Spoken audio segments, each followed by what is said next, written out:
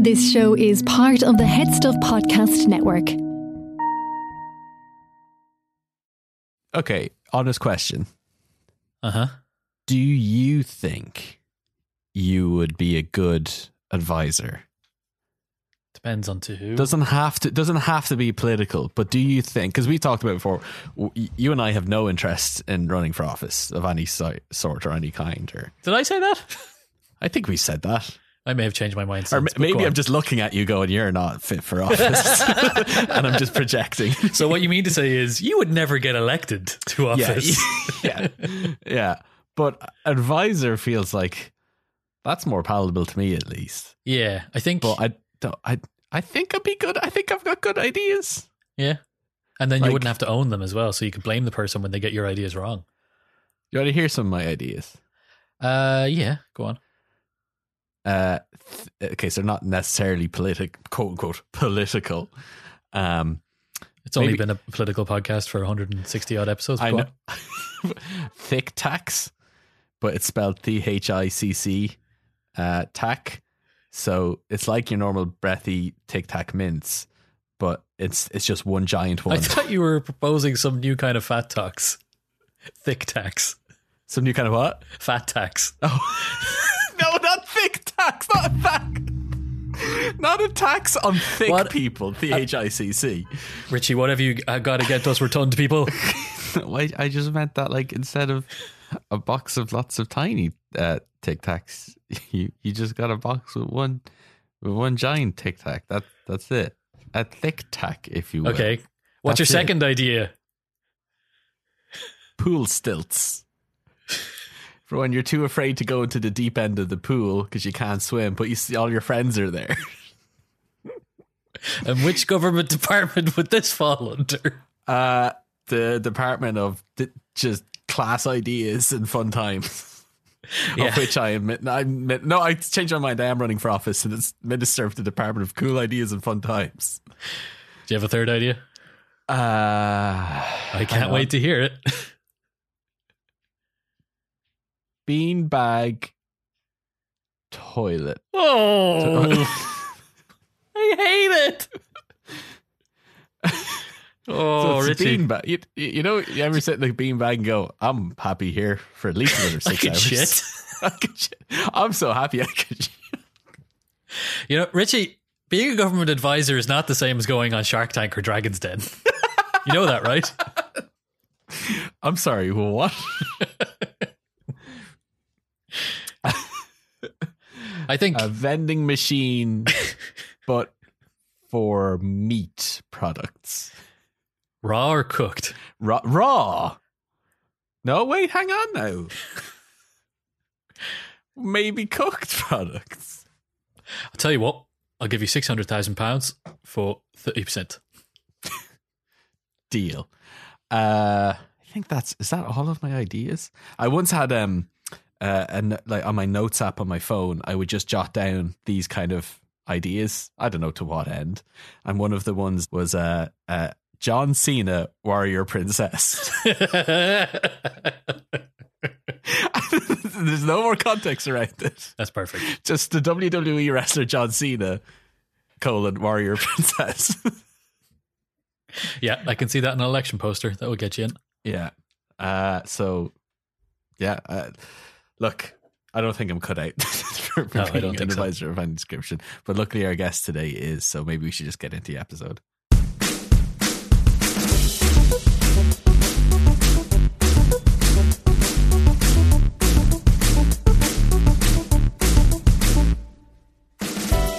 So this isn't a Dragon's Den practice podcast. No, it's a political explainer show, but on the side I kind of just suss out my ideas. Because if we start getting tweets about any of the ones I just mentioned, then I'll know. Like, that's market research, baby. It's a Why do market research podcast for bad ideas. Is it market research, baby? Another one of your ideas? So actually, here's a fun anecdote. I briefly worked for a company that did it's like a tech startup that did like custom cards. Yeah. That you could like make yourself and then in an app, and then it got sent to someone, like whoever you wanted. But on in all the categories of different types of card you could send, there was the normal free version if you just downloaded the app, and then there was the premium version. So all of the categories are split out into, like on the back end, they're split out into free happy birthday and then premium happy birthday. But there was also a section for if someone had a baby, so it's like new baby section. And so when I was working on the back end of the app, there was new baby and premium new baby, and I just can't get the phrase premium new baby out of my head. Oh, I'm sorry, you didn't sign up for the gold package, so here you go. Your baby has one leg. Your baby has microtransactions. This is a free-to-play baby, but if you're going to want to get this, and if this baby wants to become a toddler, you need to pay. Every hour its mouth just opens and an ad for Caps for Masters has come out of it. Horrifying. What informative. That's a good deal. Thank you, baby. Thank you, premium new baby. If you want more of this rambling nonsense, non-sequiturs and political information, you should go over and join us on Head Stuff Plus. Yeah, we've got bonus episodes up there. A new one just went up, I think, last week. What was it about? I've already forgotten. Which Teletubby are we? Oh, that was it. We did a series of personality quizzes to see which US president we are, and then afterwards we did a different quiz to see which Teletubby we were. Some would say, what's the difference between Teletubbies and presidents? Turns out that particular Venn diagram is just one circle. And I've also actually just this morning I figured out what our next bonus episode is going to be. I've found the best. It's going to be story time. I found a political story that's just fascinating, and I'm going to tuck you into bed, give you a hot chocolate, and read you a story. I'm really looking forward to that. Yeah, I'm going to sign up for this Head Stuff Plus. This sounds great. It's only a $5 plus tax, and there's a link in the show notes. So there you go. We also have a little paid ad. We are letting you know for the last time that season 2 of 180 Degrees, a podcast by the Sustainable Energy Authority of Ireland, the SEAI. They are the cool dudes who help you rate and make your home more energy efficient. Turns out I was heating up my home by just dragging in a metallic barrel from the street and just burning garbage in it in my sitting room. Well, then plastic turns out that's not quote unquote sustainable. No, it's not. No. Or quote unquote good for my lungs. No. So they'll give you much better ideas. Yeah, exactly. It's a podcast that'll answer questions unrelated to dumpster fires, that'll share the stories of people across Ireland working towards a cleaner energy future. Amazing. 180 Degrees is brought to you by the Sustainable Energy Authority of Ireland and supported by the Government of Ireland. Like we always say, a good thing that they do. Which always seems like a veiled insult. You know, I'm just saying, look, it's a good thing that they do. Are there things that they do that aren't good things? Who's to say? But this is a good thing that they do. You know what else is a good thing, Steve? Our next guest. Yes. So this, again, another one of those topics that we've been meaning to chat about for a long time. We talk about it in all of our various different, what our politics do, if we ran a country, that kind of thing. We actually recorded one with an Irish government advisor before, and we had to throw it away because we breached NDAs. Exposed so many secrets. Yeah. Oh, we knew all about. Do you want to know what's really in the spire? Oh. You can't fit much in there, but once you know. Oh my god. It's just one giant cone head man. Which Irish politicians secretly have illegal zoos in their attics. So many tigers in the attics of Irish politicians. Come find us in the pub when the world reopens and we'll fucking tell you. They are all Tiger Kings. They are all. You think Tiger King just scratched the surface? This goes all the way to the top. So we're not talking about that. We're talking about other things. Yeah, with a real life, honest to goodness, political advisor who actually happens to be a fan of our show and listens to our show. So that was quite nice. It was quite nice. Well, I'll be surprised. I mean, what more can we say? I think we just get right into it because it was a great old interview. So let's just do it. Stop trying to hold me back. I'm not holding you back. Well, okay, well, shut up. I'm going to play it right now. Ew, you like that? Did you play it? Has it started yet? I can't find the button. This is embarrassing. There's the big red one. Oh, there we go. No, not that one. Sorry about my virtual background. I've got my girlfriend is sleeping behind me. So I figured I didn't want to have it. You have a very professional setup behind you currently, and I didn't think it's just a white wall, as professional as it gets. Yeah, I didn't think like a sleeping girlfriend. Are you asleep? No. He says no. I heard a very quiet no come from underneath all the blankets. Should we get stuck into it? Sure. So here we are. We are recording from 3 different locations: London, Dublin, and Latvia. And with us we have B. Johnite. So you have been a listener for the show for a good while, actually. We noticed getting a prominent Instagram person following us, and then we realized, oh my God, there's this Politico YouTuber who's following us. So we finally got our act together and decided to invite you on to talk about what it's like being a government advisor, amongst a few other bits. But just before we get into it, for listeners that might not have heard of you, could you just give us an idea of your background? I think YouTuber, activism, and also politician? Skier, yeah. Hi, thank you very much for inviting me. I am incredibly honored, as I really am a big fan of your guys' podcast. And so my background is YouTuber is kind of way back in my high school and university bachelor days, so I wouldn't really count that in anymore. But I worked for the government for 2 years, 2.5 years actually. I was a ministerial advisor in communications, so I worked for the Minister of Economics of Latvia, worked for the Minister of the Interior.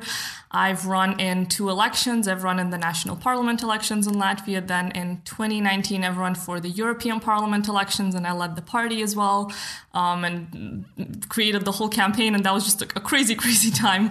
And now I am just a student. I have left my work as a government advisor and decided to enroll in something that's been a lifelong dream. I study diplomacy, a master's in diplomacy in Oxford, which I have applied once there before for my bachelor's. I got rejected, so this time it's successful.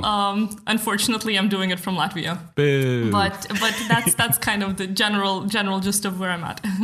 Amazing. And as we said, you're recording in Latvia. And before we get into like the main topic of what I'm a political advisor and all that, it's important, I think, we establish a bit of Latvian context, as I'm sure that's going to be a lot of what we talk about in a bit. We don't want to be too reductive. We don't want to boil down an entire complex country and its people and its cultures down to like a short little soundbite. But could you just give us a very brief what on Latvia? Could you do that though? Even though I said we didn't want to, could you do that, please? I could try. So Latvia is a country of 1.9 million people, and it's tiny. It's absolutely tiny. We have probably the biggest density of forests in our country. It's 50% of the territory is very green, and it's forests. Latvia's got the tallest woman in the world statistically. Oh, wait, hold on. Is it you? This is Zoom, so yes, I can't tell. I'm like 2 meters. What a twist! No, I'm not. But that's a fun statistic. I mean, we're in the Baltics. We're by the sea. We have wonderful seaports, a really big airport, all of that. But we still have a lot to grow. And we're quite a young country. We gained our independence in 1991, and we actually celebrated 100 years, I think 2 years ago, of our country. But the capital of Latvia is Riga. Riga is actually one of the oldest cities in Europe, and it was created in 1201. So it's got quite a long history, and Latvia is a beautiful, beautiful country. Not many people know about it, but I would love to show everyone around if you ever have a chance to visit. The little bit of a confusing statement there. You said the country got independence in 91, but you celebrate your 100th anniversary. So can you guys you give us a little bit of context as to what happened in between? Well, the Soviet times happened in between. The Soviets as it did with a lot of Eastern European countries. Yeah. We were independent before, but then the Soviets kind of decided that it would be nice to expand their territory and take us under their rule. And at the moment, is there a bit of an east-west thing still going on in Latvia? I know you guys have been members of the EU for quite a long time, but kind of is the prospect of Russia being dicks always there, or has that kind of moved on?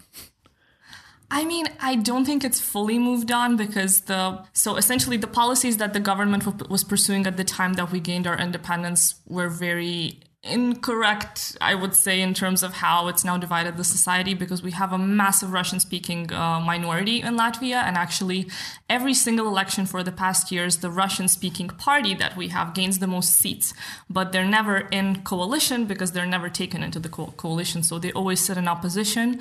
They were ruling Riga, the municipality, so the biggest municipality, for many years. Only last year we had elections where another party won more votes than them. So there's still a massive divide between Latvians and Russians in Latvia. And also there's a problem with media and misinformation, and Russia kind of trying to exert its influence through those channels, which is not that great. But I think in general, for such a small country, it would be the most favorable and best for us if we kind of manage to create a media environment and generally an environment where both Latvians and Russians in Latvia can kind of coexist together and be a little more friendly, because we're not going to get anywhere far with 1.9 million and a divided population. So yeah, there's not a lot of people, so you can't really stand to divide. Definitely not. Yeah. So let's get back into the What Am political advisor part of the show. Can you just, like, how do you end up becoming a political advisor? Like, what's the how do you do it? Like, what's the trajectory? So in my case, I actually joined a political party in 2018. Before that, I studied politics and economics in my bachelor's. I went to Durham.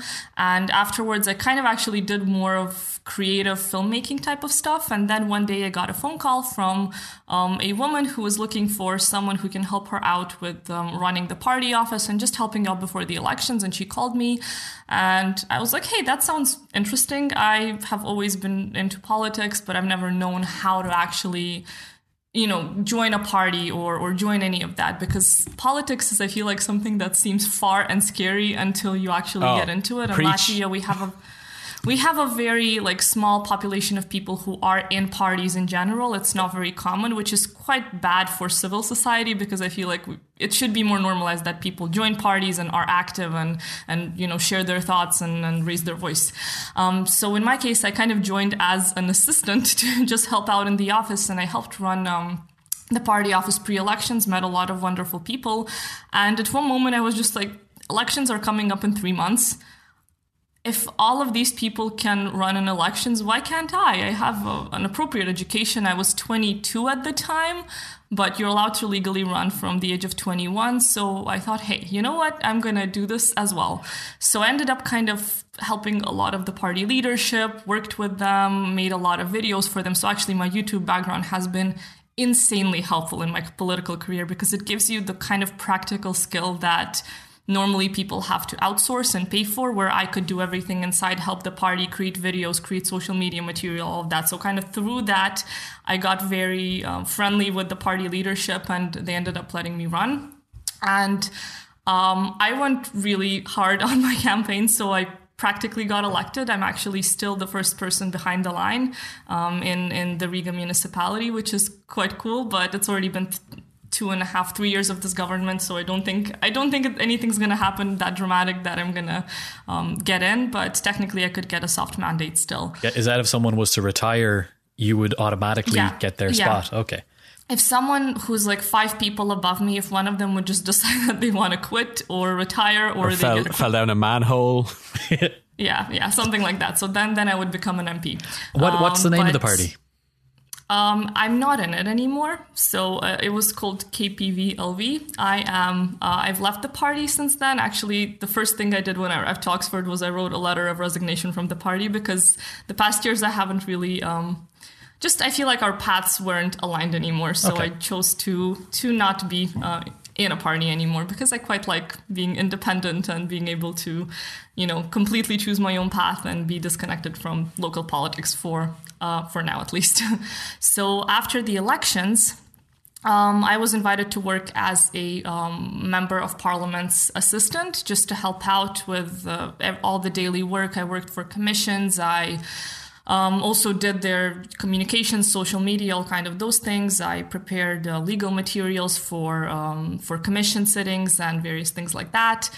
And after that, the government formed in 3 months, which was one of the longest times we ever formed a government in Latvia. It took a while.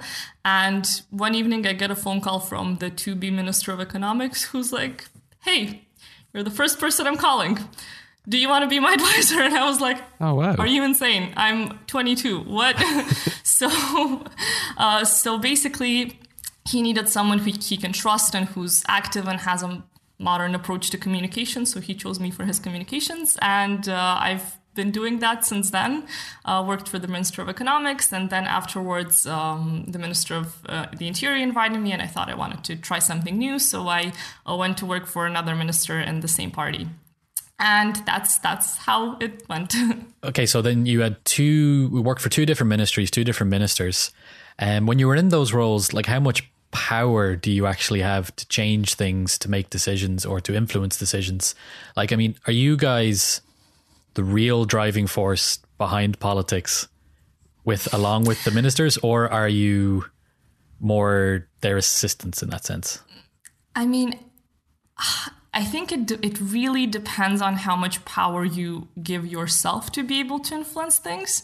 But on the global scale, even the ministers, let's be real, don't really have that much power, because at the end of the day, it's the prime minister who sets the agenda. There's a lot of very complex issues happening between the different parties within a coalition. So you can't really get what you want practically ever. You have to, out of the 10 things you want to do, you need to pick one, and that's already going to be great if you achieve that one thing.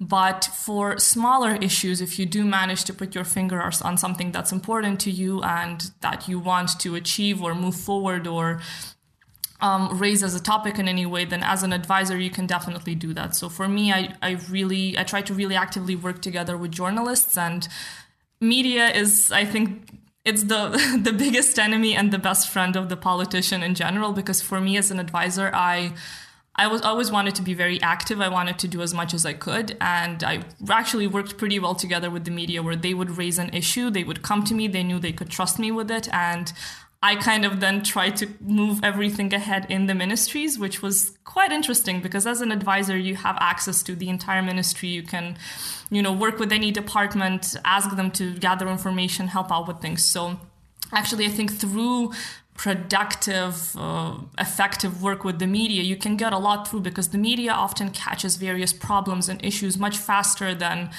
you would just sitting in your ministry. You sometimes don't even know things are happening, but the media does. And if you work with them instead of against them, then a lot of good things can actually be done.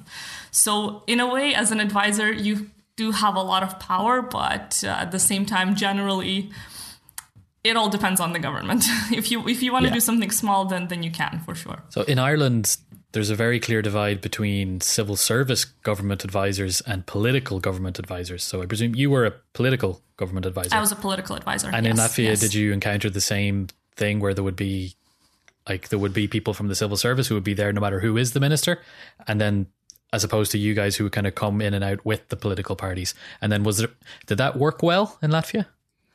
I mean, it definitely is like that. So I was a political advisor. The civil service stays there no matter what. And oftentimes, if the minister doesn't have a tight enough grip on what they want to do and achieve, then it's going to be the civil service moving forward the agenda, not the minister, which actually happens more than you can imagine. I can't say it happened in my ministries as much, but if the minister is not as possibly knowledgeable in the subject, then definitely it can turn the other way around, where the civil service is leading the ministry. In my personal experience, I always tried to work kind of keep up a good relationship with everyone in the civil service and work together, because I feel like that's just the most effective way to do it. But since I was in communications, so I was working mostly with the media, I was working closest with the civil service people within the communications department. So I was technically leading the communications departments in both ministries at the times that I was there. And it was just, it was quite interesting. But there definitely is that exact same divide. So they stay there and you can come there for a year, 2 years. It depends on the government. And then you're not there anymore, but they still stay there and work. Let's talk a little bit about the day-to-day. So can you take us through, say, what a normal day looks like? You wake up, you head into work, maybe listen to What on Politics on the way, you get in there. What happens? So that was actually exactly what I did. I would wake up, I think, at around 7, and work would start at 8:30. I used to go to work on an electric scooter, which was very fun. Cool. And usually listen to a podcast while going on my scooter. And you'd get to work. The first things I would do is definitely open my emails. And we have this media monitoring application, which I was in charge of to see anything that's happening. And it's called Station. And I would go through that, see where the minister was mentioned, what has happened during the previous evening or the morning. Most days it was quite chill, but a lot of times there could be some scandalous news or something that you immediately need to respond to, and then you have to decide whether you want to call a press conference or write a press release to, I don't know, stop whatever if there's rumors spreading or something along those lines. Then there's usually a lot of meetings you have to attend during the day with different NGOs or different departments within the ministry. And as a media person, I always tried to go to most of those to know everything that is going on, because it's so easy, even within the kind of political closest circle of minister and their advisors, it still often happens that you're in an information vacuum where, you know, like 3 people are talking among themselves and they know what's happening. And sometimes it doesn't reach the communications person, but then the communications person is the one that has to deal with the crisis that happens afterwards, possibly. So always need to stay in the loop with everything. So a typical day would just be create a lot of visuals, write a lot of press releases, talk to a lot of journalists. If there's any specific legislation that's been passed, you have to notify everyone about it and arrange interviews, arrange television interviews, prepare scripts for them. If there's events, which last year when it was COVID, obviously there were no events at all. But in 2019, I used to write a lot of speeches as well, which probably once a week my minister needed to go somewhere to speak. So I would write his speeches for him. Did you enjoy speech writing? It's quite busy. Sorry? Did you enjoy speech writing? I really did enjoy it. Yeah, I think it's quite interesting. I would always try to put some little joke or something in there so that it would lighten the mood. But I did really enjoy it. It was very, very interesting. And then what did a crazy day look like? Like, what happens if you log in at 8:30, either see an email or a media alert saying something absolutely unexpected and potentially damaging? What would a day like that be? There were a lot of days actually most days were like that. I'll be honest, because nothing ever sleeps when it comes to politics or ministries. Everything's always on the move and it's always very, very intense. But I think the craziest time probably was when COVID started, because at the time I was working in the Ministry of the Interior, and the Ministry of the Interior controls the fire brigades, the border patrols, a lot of these different organizations that are responsible for the safety and security of the country. So actually the fire brigades were the ones who had, the leader of them was the leader of the whole commission for how COVID was dealt with. And a lot of what our ministry was doing was to do with essentially the security of our citizens. So when COVID started, we were one of the main responsible ministries, along with the Ministry of Health, on what we're actually going to do and what limitations we're actually going to impose and lockdowns and all of that. So I remember when we actually understood that it's coming to Latvia, and for a while it was like, oh, okay, there's one case somewhere in Estonia. It's okay, it's fine. And then you realize that the numbers start rising. And I remember there was just, I would be working until 1 a.m. I would have calls with journalists at 12 o'clock at night just because no one was sleeping at the time. The journalists were working, everyone was working. So that was quite intense. So a whole day is essentially just phone call after phone call. Then you try to catch the minister somehow, like run after them, literally be like, please comment on this. I need you to say one sentence or something along those lines. In the Ministry of Economics, there also were situations like that. But Ministry of Interior, definitely more intense, because it's just a more intense field. It's not as calm and steady. It sounds like a very reactive job. Yeah, it is quite a reactive job. So it's one of the challenges actually to be able to be proactive with the news you create. So because you have to always react to something. There's something to react to every single day, but you have to also constantly be able to keep up and create your own news. So there's something good about the ministry instead of just you having to explain yourself to other people, you would create some good news. So that's definitely this balancing that always had to happen, and was quite tough to keep on top on. But the job definitely isn't boring. It's very, very active and with a lot of things that happen every single day. No day was the same. So, like, the damage control and hecticness you were describing there, like, to me that sounds incredibly stressful and hard, but you appear to like thrive in it. So I'd be interested to know what to you is the hardest part of working in politics. I do thrive on stress. That is true. I really like when things are hectic and unexpected, because it just makes my own life more fun. But you definitely need to be able to switch off from it, because the one thing with politics is when you're so involved in it, the more you know, the more you want to know, and the more you're interested. If there was a time when I was in school when I didn't care about politics at all, I would not care who's prime minister or who's doing what. I didn't know that much about it, and I didn't care. But then when you start caring, that was me a while ago, and I missed those days. I miss those days with the bliss of ignorance. That's it. Like, you can't really ever switch off anymore. When you start working in it, you constantly read about everything. Every tiny little news article you see about any minister or any member of parliament or any politician, especially when you're in the field, you know everyone, you know the people personally, you have an opinion of them. And then you have to absolutely follow everything. So I would read the news until I would go to bed, and then realize that I've spent the entire day, essentially my work is creating the news and reading the news, and then I would go home and continue doing the same thing. So it's just really important to stay sane, to just be able to switch off at one point in the evening and just not read any politics or think about it at all, because otherwise, honestly, you can drive yourself insane, because there's stuff happening every day, especially with the 24/7 style of news and media that we have, where we constantly need to create sensations. You can get you can drown in it. Do you have a single biggest achievement from working in either of the ministries?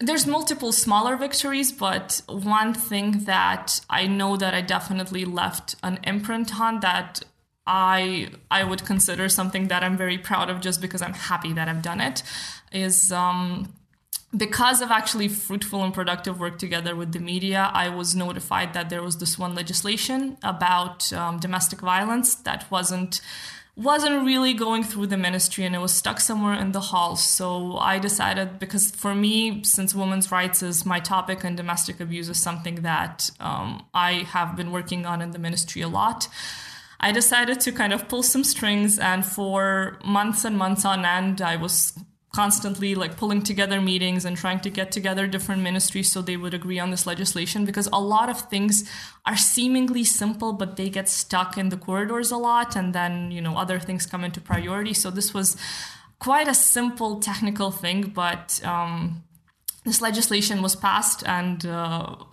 I put quite a hand on it for it to be able to pass. And now every time there is a case of domestic abuse in Latvia, when the police comes, they also have this form, which again seems super simple, but they fill up a form and it instantly gets sent to the municipality social services, so that social services are notified about any incident of domestic abuse, whether it's children or if it's man, woman, it doesn't matter.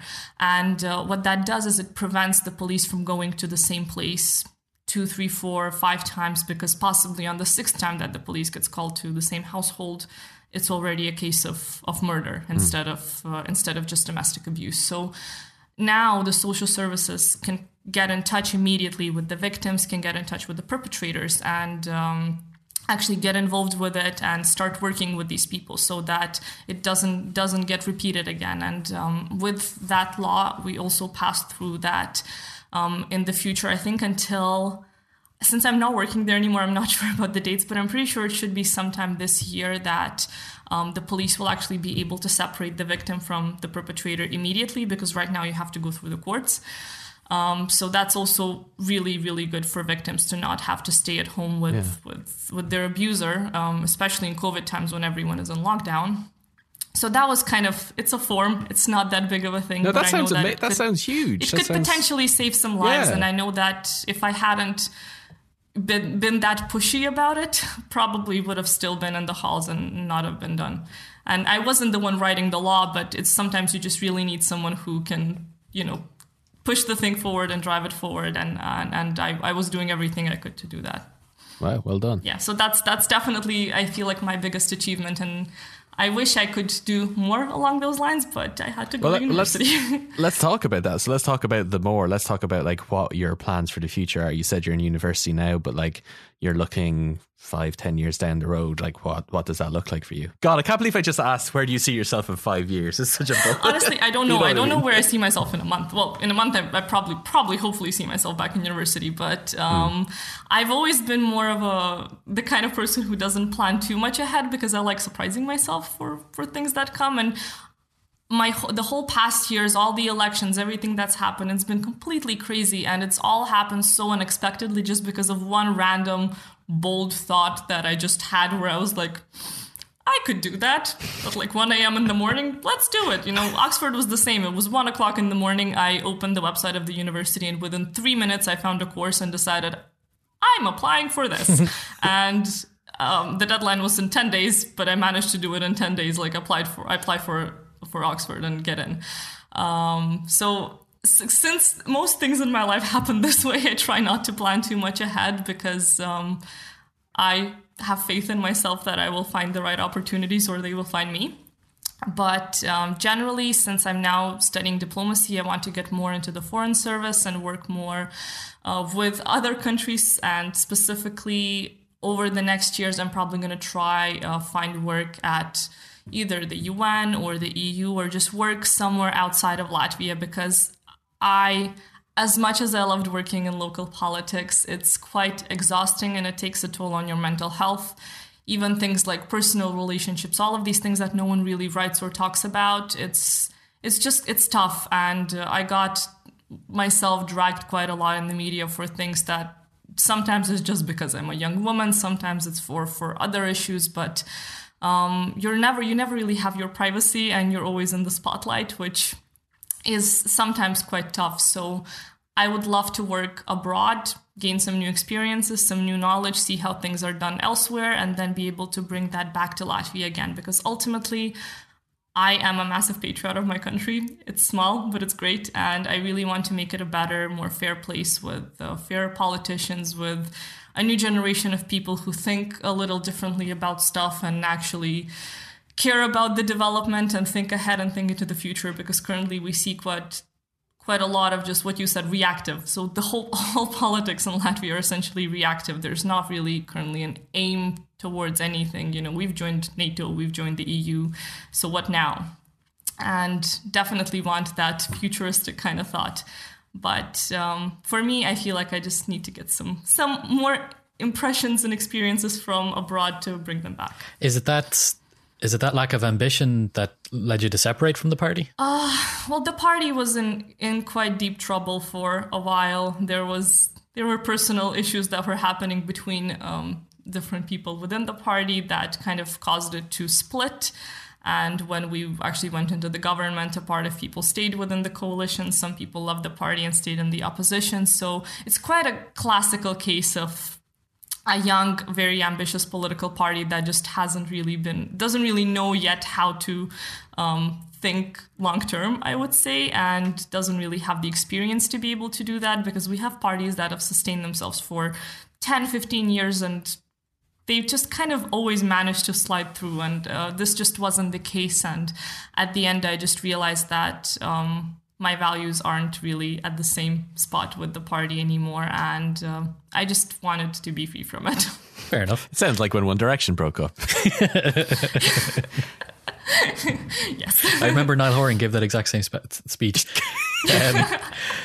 As a final question, so we have a lot of young, ambitious, enthusiastic listeners who may be thinking about going down a similar route.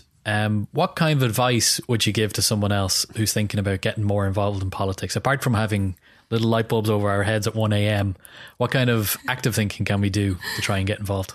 So I think we should get involved in politics, because the whole basis of a democracy functioning is that it's an active democracy where there's people who actually, hold accountability over their politicians, who actually care. So I think the starting point for anything would be actually caring, reading the news, looking into the problems, even if it's your city, your municipality, whole country, that's already more, but just caring about it. And I think there's quite a bad stigma about joining parties in general, but everything starts, in democratic countries specifically, with parties and joining these parties or creating your own party possibly, and just being involved, because that's how you get access to people who are already in the lead. You can possibly, give them ideas, help them out, and then move forward on this little ladder.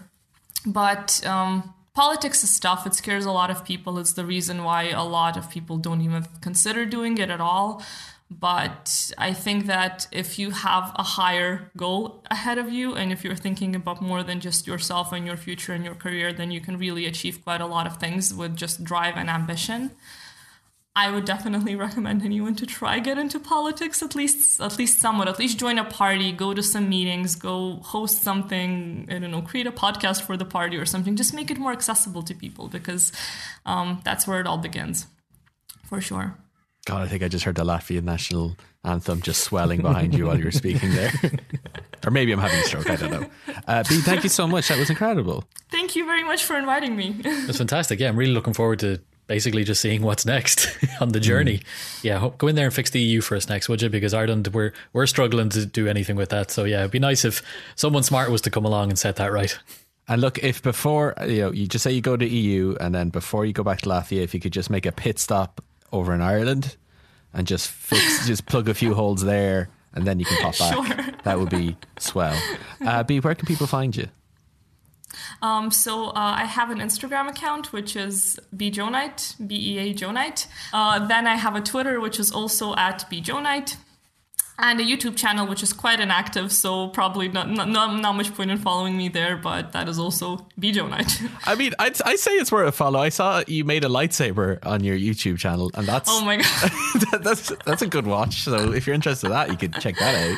Yeah, I used to do it just as a hobby when I was in university and when I was in school. I started it when I was 15 years old, I think, but it just became a good job, because when some people would in university work in restaurants or work in bars to just, be able to have some disposable income, then for me that was YouTube. And I've gotten a lot of actually shit for it afterwards in politics, because everyone's like, how does a YouTuber become a political advisor? But the background is I studied politics. Yeah. I studied economics. I do have more added value to me than just being a YouTuber. You didn't just make a really good Harlem Shake video that got you noticed, and then you're offered a political advisor job. Yeah. They're just jealous. They wish they had their YouTube accounts before they went into politics. Yeah. They just did something stupid like journalism or something like that beforehand. What did you do? Wrote a bunch of pieces. No one cares about that. Here's my lightsaber. Amazing. That lightsaber video took me so many hours. So many. It was insanely labor intensive. People should check it out. It looks amazing. For that. Yeah. It's not I did not show that in the video because I wanted to make it seem easy, but I learned how to weld because the cables weren't connecting properly, so I had to actually make my own electric connections. Jesus. Yeah. They don't show you that in the Star Wars movies. Luke Skywalker really just welding. Amazing. Bea, thank you so much. We'll link to all of your stuff in the show notes so people can keep following you. But yeah, you've been wonderful. Thank you. Thank you very much for inviting me. It was a really fun conversation. As always, that was a fantastic interview.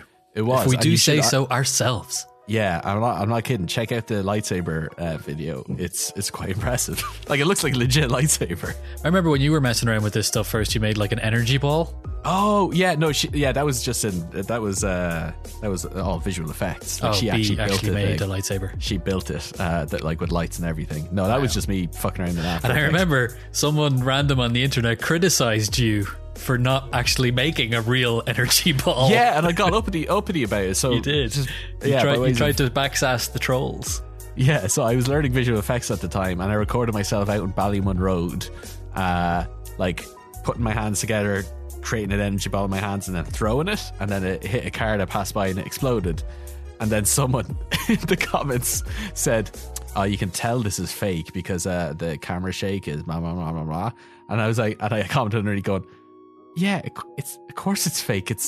I'm casting a magic energy ball and blowing up cars." Well, maybe they were from a place where that happens a lot more often. True. It could be. They could be from the Dragon Ball Z universe. It could be. Yeah. That's why then the next comment was just for 5 minutes. Did you ever watch Dragon Ball Z when you were? I used to watch when I was younger, yeah. It's Yeah. fucking awful. It is awful. If you ever try go back and rewatch it, it's just Stupid. yeah. But that was a great What are we interview. talking about? But you know what's not stupid? That interview. That interview was great. Yeah. Thanks very much for listening, folks. We will leave your ear holes now, but before we go, make sure that you have subscribed to the show if you haven't already. We haven't made this call, but if you could go around and tell people about the show, not in person unless you've been vaccinated, then it's okay. So like if you live in the UK or America and you've been vaccinated, or Israel, go around and tell people. Or Israel. Yeah. Apart from that, just send them texts, send them photos, send them threats, send them whatever you need to get them to listen to the show. Well, maybe not the threats one. Well, why not? Energy balls and lightsabers. It's true. Yeah, just say like, hey, this is a nice show with two wholesome sweet boys. Just say that. That'll get them in. Ew. You know, sex doesn't sell anymore. It's all sweet, wholesome vibes that sells. Oh, yeah? Yeah, That's why we don't sell so much, because we're just so sexy. that's true. Too sexy for our own good. Yeah, add up What On Politics on Instagram and on Twitter. whatonpolitics@gmail.com. If you want to shoot us an email, we really appreciate it. And yeah, if you want to sign up to Head Stuff Plus, there's a link down in the show notes to hear our bonus episodes. And we're going to get story time soon, folks. And we're going to get story time soon. I need to figure that one out. I'm going to go research that now, probably, actually. I say that I'm going to go play Destiny 2 with the lad. Oh, You can play if you want. I'm not good at shooting. No. I go all Vietnam and I'm like, they're in the bushes and start you get crying. flashbacks. Yes. You gotta carry me, Richie. It's like there isn't a button for that. My character's just squatting up and down in fear. That's why that's why you won't invite me back a second time. I'm just warning you. That's true. All right, talk to you later. Bye. Beep.